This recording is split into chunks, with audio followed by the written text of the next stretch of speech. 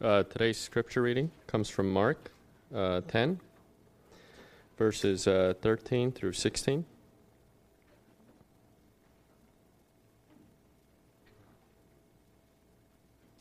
And it says, "And they were bringing children to him that he might touch them, and the disciples rebuked them. But when Jesus saw it, he was indignant and said to them, 'Let the children come to me. Do not hinder them, for such belongs to the kingdom of God. Truly I say to you, whoever does not receive the kingdom of God like a child shall not enter it.' And he took them in his arms and blessed them, laying his hands on them."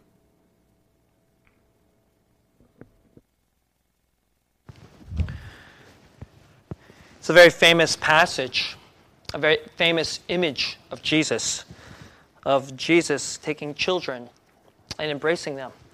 And today we're going to talk about, if you've been with us, we're in a series on stewardship, and it's part 8 of this series.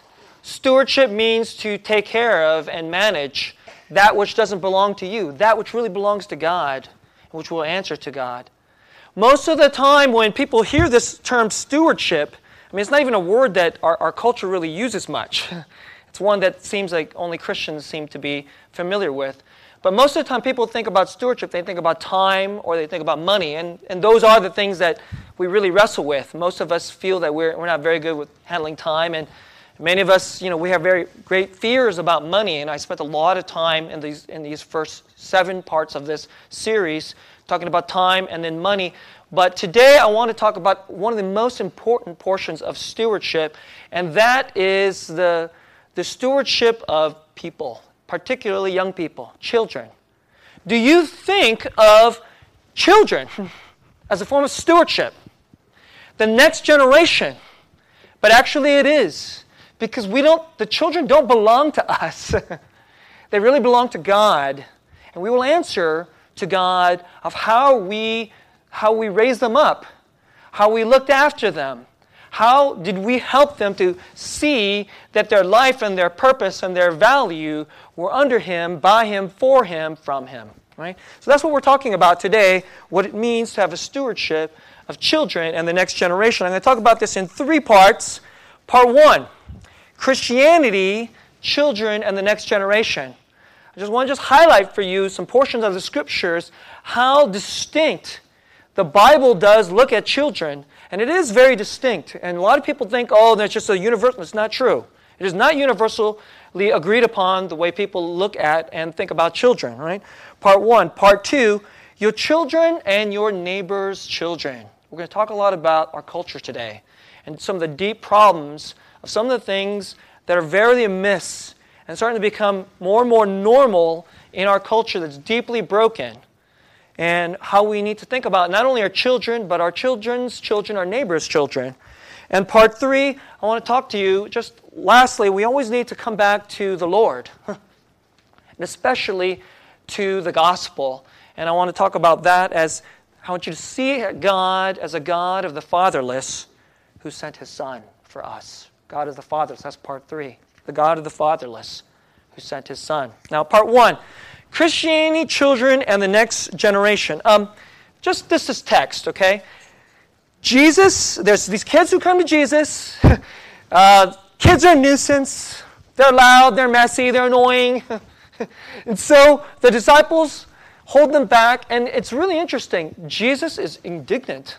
Jesus is irritated. Jesus is even kind of angry. And He says, no, let them come. Now, those of you who grew up in the church, do any of you you have seen posters of this, or maybe you even have something like this in a piece of artwork, maybe in your own house, where you have this picture of Jesus, and He's surrounded by a bunch of children, and it's really a depiction of this set of verses. It's not a lot of verses, but here He is, He's holding children, He's blessing them, He has their hands on them, He's embracing them. You ever seen pictures like this? Right? Have you ever seen pictures like this? It's common in many churches and in a lot of households, and it tells you, it comes deliberately right here from this passage. These few verses is where it comes from. And by the way, this set of verses is not only in the Gospel of Mark, it's in Matthew, it's in Luke, and if this set of verses is not in the Bible, I dare say to you that our very picture of God would be different. and that our very picture of Jesus would be different. This is the one place where it's very explicit that Jesus welcomes and embraces children to himself. And you can see him lovingly embrace children. And this passage it's not just a sentimental notion of, oh, Jesus likes kids. It is absolutely important that Jesus likes kids. And it's very important that you understand that the Savior and the leader of this faith, that the world calls a religion, of Christianity, absolutely welcomes children to himself. And now just think about this for a second. Is it even conceivable to you, and even non-Christians I don't think would even think of this, that Jesus would ever look at a child, and dismiss this child? That Jesus would bully a child?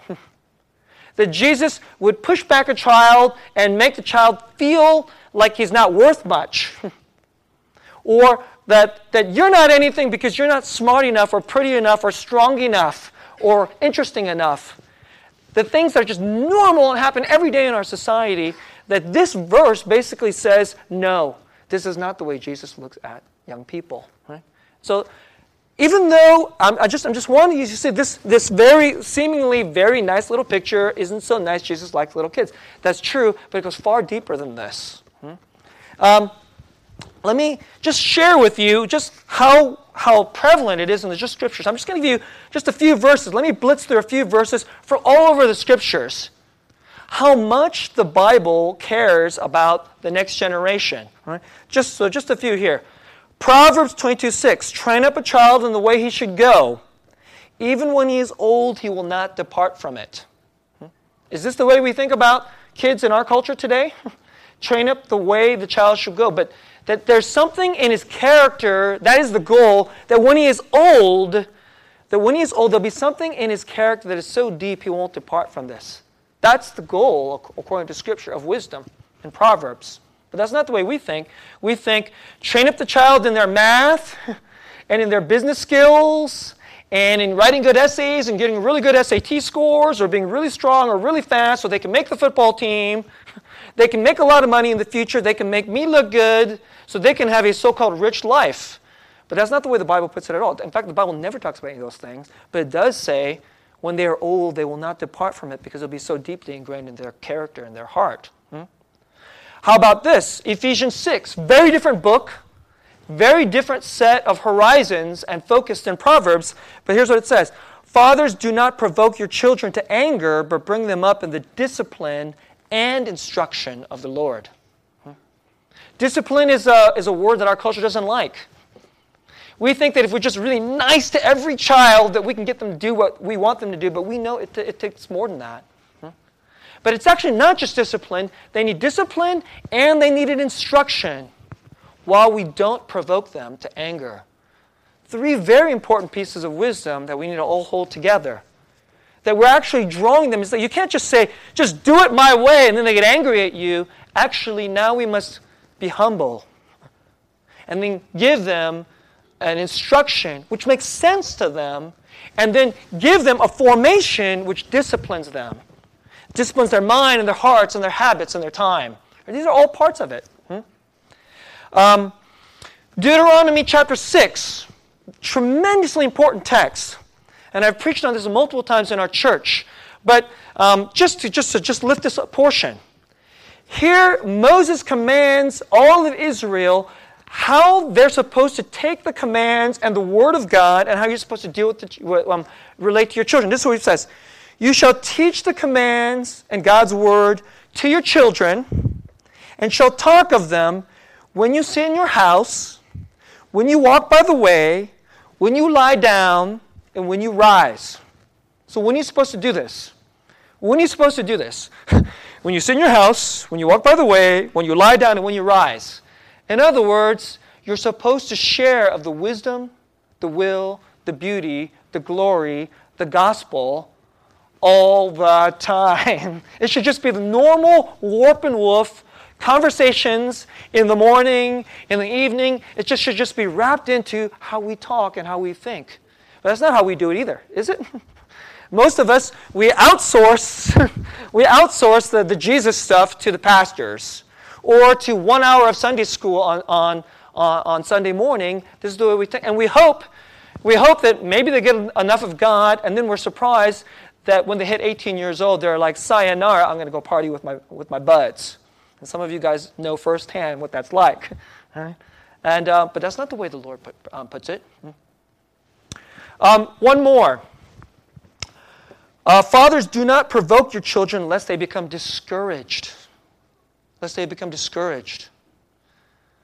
Many of you, you're adults now. Some of you have been adults a long time. You get a little older. And maybe you've forgotten what it's like. Forgotten what it's like to be a child. To not know lots of things. To not know who you are. Not know what you're going to be like. And how easy it is to be discouraged. How very easy it is to be discouraged. By words of significant adults. How about just facial expressions? And easy little dismissive comments that we sometimes make. And children sometimes hear them and see them. And then, do you remember those particular times when your teacher may just looked at you and you're just like, wow, I guess I'm nobody. When a coach thought you weren't much. When your dad said things that was just made you fearful. We need to think about these things. Now let me go back to the Mark text. This is the way Jesus puts it.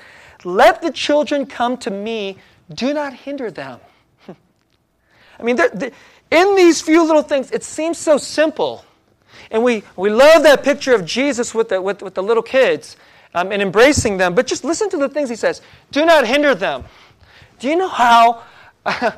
when I go to churches these days, and after I chewed on this, and the more I understand that the church has a tremendous stewardship for the next generation, and when I look at the way churches mostly look at children and the way we treat children's ministry, the way we treat youth ministry, the way we even structure our very buildings, do you know that the normal warp and woof of most churches hinders children? Let me just think of this. If you get up in the morning and before you even go to church, if you treat church like a religion, if you treat Christianity like a chore, like this thing that you got to do, like eating your peas and eating your spinach, you know you've already hindered your children. You're the church. There's a church I visited a couple years ago when I went to their conference. They took a whole wing of a building and they utterly transformed that whole building to say, children, welcome to an exciting place where God is alive. And they put artwork. They made it attractive for kids. I mean, in some ways, it was almost like, man, they created almost like a little Disneyland. And you know what? I don't know if I would want to do exactly everything that they did, but their heart, they wanted to say there'll be no hindrances for you to come and meet Jesus in our church. Just all the different ways that we put hindrances. The way we think about it is a series of rules and do's and don'ts. And so they're the way Jesus puts it. And how about just verse 15? Truly I say to you, whoever does not receive the kingdom of God like a child shall not enter it. There's a lot of speculation upon what that verse means. And of course it means, we all need to be like little children before God. And that's true. It's absolutely true. You may think you're a sophisticated and very smart and strong adult, but before Almighty God, if you don't understand, you are like a weak little child who knows less than a child compared to mom and dad. That's true, but that's not all that even this verse says. When I read this verse, I also see things like this. Do you know that the vast majority of people, if they come to Jesus and become born again by the Holy Spirit through the gospel, do you know that happens roughly in the first 20 years? Most people are open to the things of God and to the things of the deep questions of life only when they have the humility when they're young. But right around the age of 20, something starts to happen. They start thinking, I'm my own person. I've got my own wisdom. I'm going to do the things that are real. And the things that are real happen to be things about money and power and success. All these things of the glories of the world start to seep into the heart at the age, roughly about 20, 21, 22. And that actually, that those first 20 years, the majority of people come to God in those first 20 years. And then after that, you know what has to happen? After that, God has to break us. God has to be merciful through suffering. For so many people, they don't come to faith as an adult until they're wrecking their marriage. There's lots of people I've met, they don't come to faith until after they're divorced. There are lots of people that I met that don't come to faith until they have cancer, or their a loved one has cancer. Or there's a big recession, and then they become financially wrecked. And their wisdom and their resources and their righteousness and their plans have to be broken after the age of 20. But below the age of 20, their hearts are still open, and they're soft, and they're willing to receive. And that's part of what this passage is saying too. And will we take that seriously? When I look at every church, do you know that most churches don't really invest a whole lot into their children's ministry and their youth ministry? A lot of churches they look at what's the important ministry? The stuff that happens with the adults. That's the varsity ministry. That stuff that happens over there with the kids, those happens over there with the youth group, that's junior varsity. But actually, I don't think Jesus looks at it that way at all. If we're going to be wise, that when people are young, in a lot of ways, that may be the varsity ministry, and we're oftentimes junior varsity, because the Lord is really wooing. He's wooing us all, but we're so hard-hearted and so prideful when we become adults. God has to do harder things to us. That's the way, so just sharing with you some of this way, how tremendously important it is that we think about children, young people, and the next generation. And this is a stewardship for all of us from the Bible. Now, let me go to part 2 of my message. Your children and your children's children. Okay, there is a place early in the Bible where there's Adam and Eve. They sin. The whole world is going, now just gone and is fallen.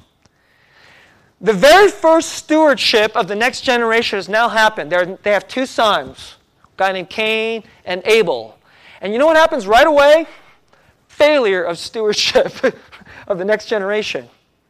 So what happens is, Cain looks at his brother, and you know what he does to him? And for those of you who may not know the story, he murders him. And when God calls Cain and he says, hey, where's your brother Abel? You know what he says? He says, I don't know. Am I my brother's keeper? And what I would say to you today is, I know today is a big message, and some of what I'm going to talk about to you today is going to feel like a huge burden, and it is. Right? We are our brother's keeper, and we are the keeper of our brothers and our sisters, sons and our daughters. That the stewardship of children is not even just moms and dads looking after their own kids, although that's the most obvious way to think about it. This pertains not only to you. Now, I want to just say to you, first of all, I am talking to you moms and dads. I want to say to you first, stewardship means your kids are not your kids. I want you to say that to you. That sounds really strange.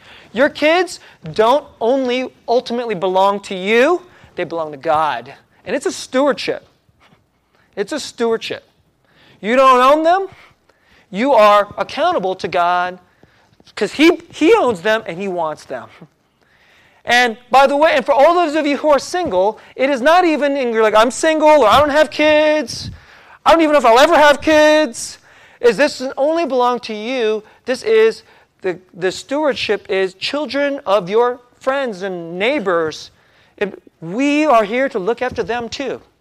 And by the way, if we're going to really be pleasing to the Lord, there's no way we can only do this by ourselves. Even as moms and dads, we can't outsource this to the youth parents. You cannot outsource the raising of your children even to your local school teachers and principals. It can't. You can't. It has to be a communal activity. We must do this together. And in fact, it's just way too big for any one of us to do to ourselves. We need each other. Right? We absolutely need each other. There's a lot of things I don't agree with Hillary Clinton on, but she wrote this famous book called It Takes a Village. Let me agree with her and disagree with her. It does take a village. It actually takes a whole city. It takes a whole culture. It takes neighbors and families working together, trusting each other, respecting each other, encouraging each other, even at times rebuking each other. And these are the whole web of relationships. And this isn't just for me, it is for the next generation. Because if we don't think of it this way, guess what? The world we leave them will crush them. And then our grandchildren will be even so much worse off. This is the way it works. And so many nations and cultures around the world, whether you know this or not, they're wrecking it. They're wrecking it right now. I'll just tell you right now, in so many nations and cultures, our grandchildren are not going to be in a good place. And God is not going to be pleased. And so I'm going to talk about I'm going to hit on certain issues that are really important in our culture right now. And these are big issues. They're controversial issues. They're raw issues. They don't even, and they divide us politically, but it's not even about politics here. It's not even about left and right, because I have critiques on both sides today, right? But, so just this first part, parents, their kids don't belong to you. And by the way, all of us, it isn't even just, okay, you can't just make this special little garden where your kids are going to be super safe. You're going to send them to exactly the right schools. It's good to pick good schools. But actually, we need neighbors. Neighbors who aren't even Christians. Some of the wisdom, some of the righteousness, some of the kindness, we need this from non-Christian principles. And neighbors. You know why we're even afraid to send our kids out? Because we don't even think our neighbors watch after our kids, so we're afraid to let our kids play in our streets. That's the problem. That's a stewardship issue. So just imagine if you just at least knew your next door neighbor, this neighbor, that, just the people on your street. Right then, they would be willing to let their kids go play in the street. You would be right there, stewardship. Let me just talk about some of these issues. The whole world stumbles over these problems. In the ancient world, kids, basically, even in Israel, that probably valued kids more than so many other religions and nationalities, kids were basically seen as not very powerful. Until you hit bar mitzvah, you weren't much. In Sparta, basically, if your baby was weak, they'd kill this kid. That's what they would do. He's not going to become a great warrior. We care about warriors. This kid ain't going to make it as a warrior. He's ignored or killed as a baby. In Athens, if the child didn't look like he had artistic gifts and wasn't smart, because Athens liked the smart and the artistic and the philosophical. They were lovers of wisdom. So then, guess what? Those kids were ignored. Oh, you're the dumb kid in school. You're not much.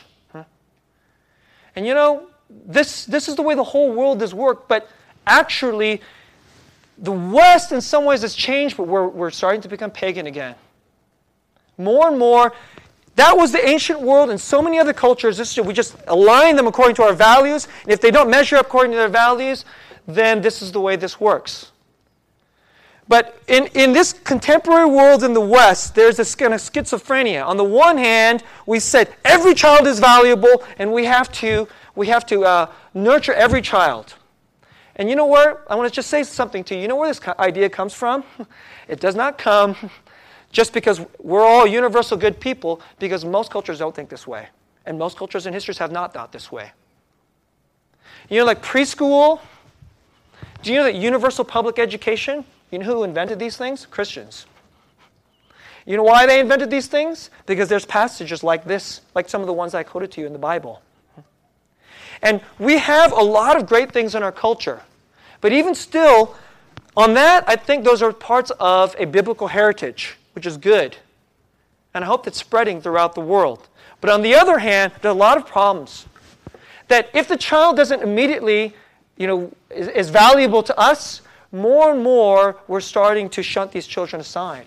And it comes up in lots of different kinds of ways. If a child is handicapped, they become a nuisance. So we're very kind of schizophrenic on that issue. Children that aren't born, if they are not wanted in our culture, we get rid of them. There's a lot less adoptions than there used to be. So these are some of the issues where we are in our culture. And there's a lot of deep depredations and problems that are starting to happen. As I look around, we really are sliding away from the love and care and really the respect for young people. One that really is really disturbing to me these days, and I want to share with you, and I want you guys to have eyes for this too. Do you notice the clothes that get marketed to young girls these days? Any of you guys ever watch music videos?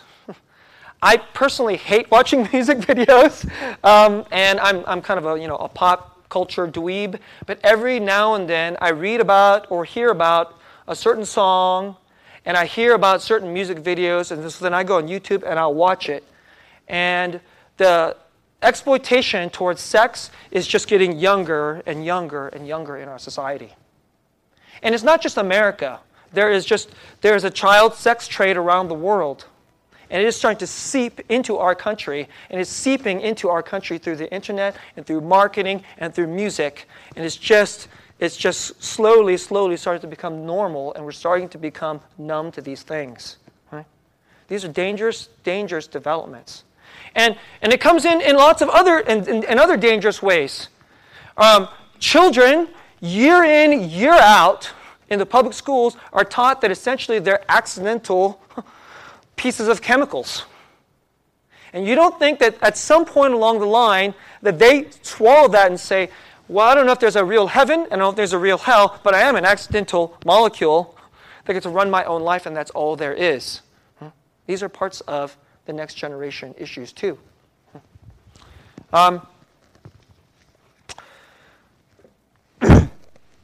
want you to think about this, of the way we think about, there are all these issues that are starting to seep into our lives.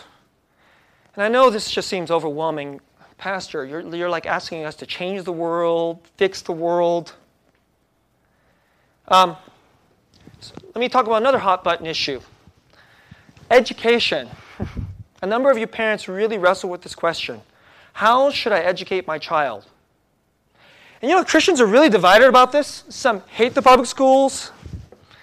Politically, we're divided about this. We resent public schools. It is a real mixed bag.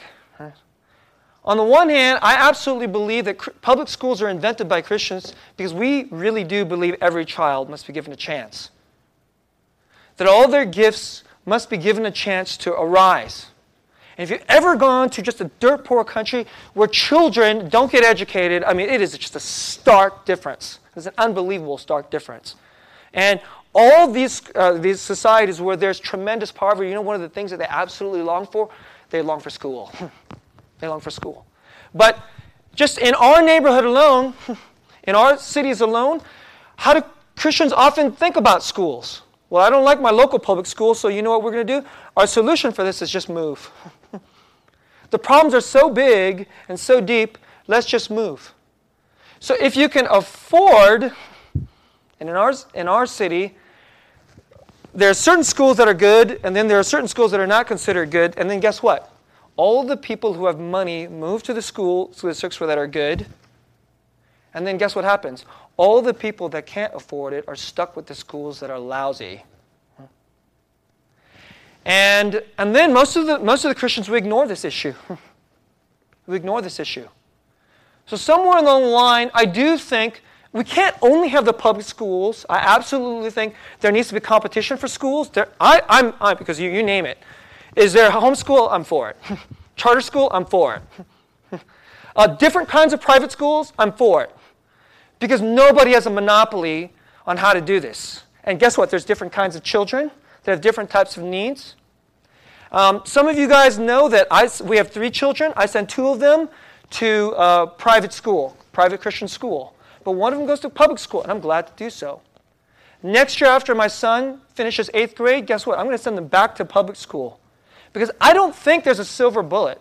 It isn't private school or public school or even homeschooling, and I've done all 3. But all of it, one way or another, must be brought back toward this issue. And so I'm asking you, please don't just think, okay, I'm going to line up with the Republicans on this issue, or I'm going to line up with the Democrats on this issue. Because quite frankly, some of them are right on this, and some of them are wrong on this. Some are right on this, some are wrong on this. But actually, and all of them don't understand that really the church must be an alternative community, and we have something else to say. Now, I've talked about a lot. How your kids go play outside, how we rear the next children. I've made you feel bad if you don't care about children's ministry. And this is a heavy message. I know there's a lot of guilt, right? But let me just throw this out at you. It really starts with faith. It starts with a desire to, as our brother John said, to obey. And it really starts with God by the Holy Spirit saying the Word of God, this Jesus who embraces children, is bigger than how smart we're going to be in our systems. First, it starts here. And nowhere is it really so powerful to me as I told. Some of you may have heard this story. You know what? Just first, even just marriages. You know where you could just start? We can contribute to marriages. That's a huge issue. Even just marriage. What is marriage? That is deeply contested in our culture. And there's whole issues about homosexuality, that we are on the precipice of becoming a society where by the very understanding of marriages, we're going to consign lots of children to not grow up with a mother and a father. That's where we're at. But just this. Let me just offer this to you. There's a brother that I know I deeply respect. His name is John Freeman. And John Freeman's come to our church and gave a seminar earlier this year. And John Freeman leads a ministry called Harvest USA. And Harvest USA is one of the most important ministries in our country that helps people as they wrestle with homosexuality and porn addiction and other kinds of sexual sins. But many of you guys don't know where John Freeman's background. I had breakfast with John Freeman a number of years ago, and John Freeman used to have stacks of gay pornography in his apartment. And one day he started reading the Bible, and he encountered Jesus, not even through church, because he didn't even. He was like, church, I don't even know if I could go there. But just by reading the Bible, he became a Christian. And then he started going to church. And of course, he didn't tell anybody that he has gay pornography. One day he started going to church. It was a relatively small church, probably not much bigger than our church. There was a deacon in his church, invited him to his house for dinner. John went over to his house for dinner. John came from a broken family. He never saw what a decent marriage can look like. And at that dinner, he developed, over time, this deacon at the church started to befriend him. And he said, I went to that dinner, and then I started going to multiple other dinners, and I never told him that I got gay porn in my house. He said, but that was the first time in my life I actually saw a good marriage. And I knew that it was beautiful. It was wonderful. And I knew that was the way it was supposed to be. I knew that was from God. I looked at the kids. I looked at the husband. I looked at the wife. They didn't preach at me. Okay? They didn't give me a bunch of theology. They just were obedient, and they lived a certain way by grace and kindness. And now today, John Freeman is the leader of a ministry that is making that difference. I mean, that's wild. How would you have ever even known that? Maybe one of these days, you might have a John Freeman. He might be 15 years old. He might be 15 years old. And so please, you have a friend. Your children have friends. And this is good. This is really very real in the Bay Area. Right? You may have a friend. Your child may have a friend. Brings a friend over. And the friend is a girl who's kind of butch. Or a boy who's very, let's just say, effeminate. And are you going to say, how will you react? Let's say you meet this child's parents. And this child has two dads. How will you react? Will you freak out? Will you get angry? Will you reject?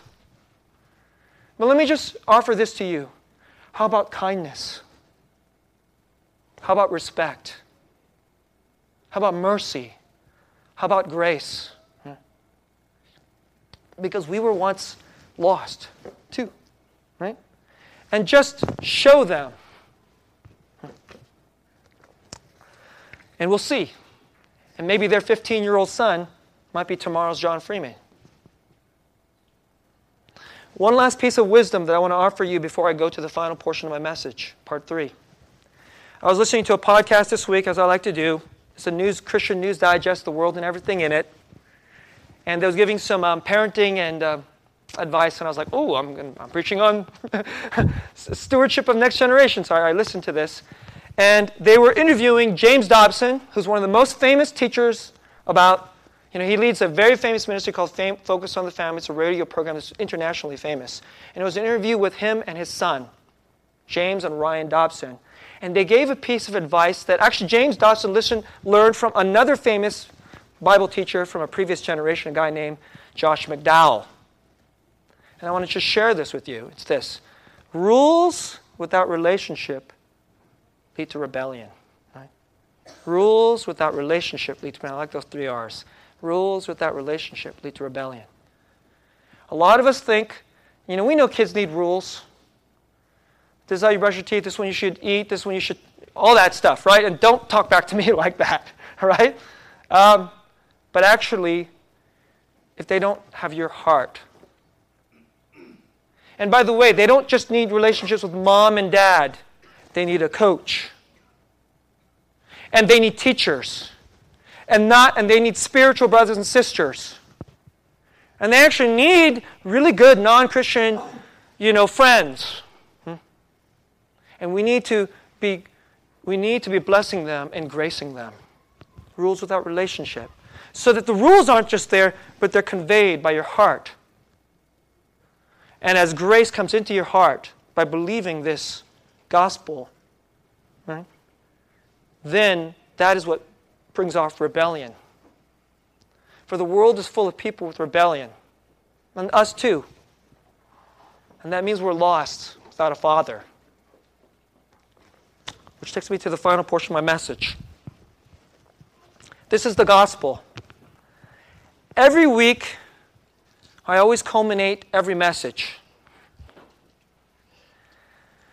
Because I know that most of this message, today especially, I laid on you a heavy burden. Right? I laid on you a heavy burden. But today, as I close this message, I want to show you the pathway so that burden can be made light and taken off of you. And the only way to do that is not to see the rules, and not to see the problems, and not to see all my obligations. You must just see God. Here's the way the gospel presents our God. God says in much of the Bible, he says repeatedly in the Old Testament, I am a father to the fatherless. And when he looks at the whole world, you know that God, he sees all these kids. We live in a society that's increasingly fatherless. Divorce just right there, boom. Makes kids grow up without relationship. There's rules, but no relationship to their dad. And so then they become rebellious, and we wonder why there's so many broken and angry people in our society. But it isn't just people who come from broken homes. Deep down, if you only have the rules, but you don't have the relationship with the most important Father there is, God, then deep in your heart, we're just filled with lostness and rebellion. And God came. Much of the Bible gave us the rules, but He didn't just leave us with the rules. He came to give us the relationship. And He sent His Son, and here He is. This is what He looks like. He went on the cross so that all our failure to be good fathers and mothers and teachers and coaches and spiritual aunts and uncles and to even just care about these little ones in our midst, that could be forgiven on the cross. And this remarkable person receiving and embracing little children, that isn't just a man. He himself is the very heart of a God who calls himself a father to a fatherless. And if you don't know that relationship, you're fatherless and you're bereft. Would you run to him? And even if you are a son and a daughter, today let me ask you, take off the little rules and religiosity and go and run to your Father in the heart of Jesus. Let that be inside of you first, before and as we go and look at the young people around us. So that a whole new heavenly culture, a whole new grace, supernatural culture arose at that dinner table between that deacon and his wife and John Freeman. And bit by bit, this incredible supernatural counterculture by grace can arise into a dying and dark, broken land through you and me, to the family that we call the church, and through our young ones like Kevin and Hudson and Theo and all the other little ones in our church. Let's pray.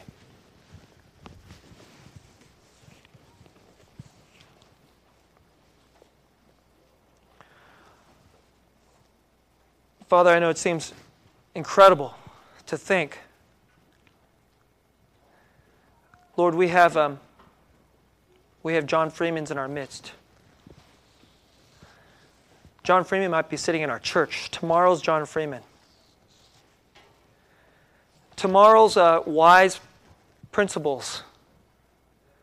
It's hard, I know, sometimes to look at a 10-year-old snotty kid and think, actually, tomorrow he's going to be the superintendent of our schools.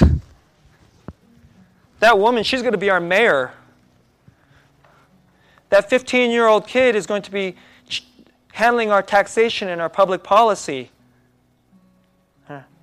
These kids next door, they're going to be the spiritual aunts and uncles that raise my grandchildren, that influence them.